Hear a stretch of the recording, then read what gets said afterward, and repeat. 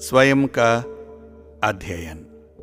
मन में आग होने का अर्थ है भौतिक दुनिया में अपनी इच्छाओं, रुचियों और कर्तव्यों का पालन करने के लिए ऊर्जा और उत्साह से भरा होना। जब ऐसी ऊर्जा का उपयोग आत्म साक्षात्कार के लिए किया जाता है तो उसे योग अग्नि कहा जाता है। इस संदर्भ में श्री कृष्ण कहते हैं कि दूसरे योगी जन इंद्रियों की संपूर्ण क्रियाओं को और प्राणों की समस्त क्रियाओं को ज्ञान से प्रकाशित आत्मसंयम योग रूप अग्नि में हवन किया करते हैं।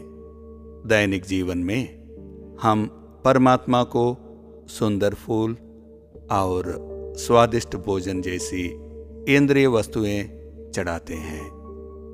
यह श्लोक हमें इससे परे ले जाता है और कहता है कि यज्ञ स्वाद, सौंदर्य या गंध जैसी इंद्रिय गतिविधियों का चढ़ावा देना है, ना कि केवल इंद्रिय वस्तु।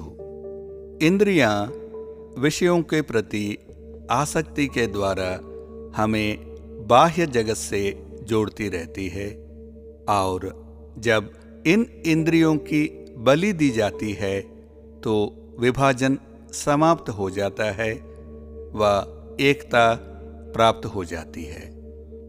श्री कृष्ण आगे कहते हैं, कई पुरुष द्रव्य संबंधी यज्ञ करने वाले हैं, कितने ही तपस्या रूप यज्ञ करने वाले हैं तथा दूसरे कितने ही योग रूप यज्ञ करने वाले हैं। कितने ही अहिंसा आदि तीक्ष्ण व्रतों से युक्त यत्नशील पुरुष स्वाध्याय रूप ज्ञान यज्ञ करने वाले हैं। श्री कृष्ण ने यज्ञ में से एक के रूप में स्वाध्याय का उल्लेख किया। इस प्रक्रिया ने मनोविज्ञान, चिकित्सा और समकालीन स्वयं सहायता रचना जैसे कई विषयों को जन्म दिया। बचपन से ही हमें जन्म के समय अर्जित कारकों जैसा कि राष्ट्रीयता, जाति या धर्म पर वर्गीकृत किया जाता है।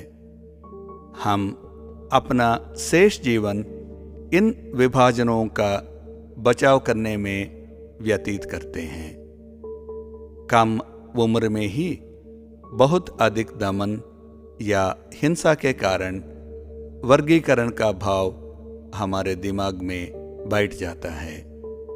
इसी प्रकार बुद्धिमान या बुद्धू, मेहनती या आलसी जैसी विशेषताओं के आधार पर वर्गीकरण होता है और इनका अंत नहीं है।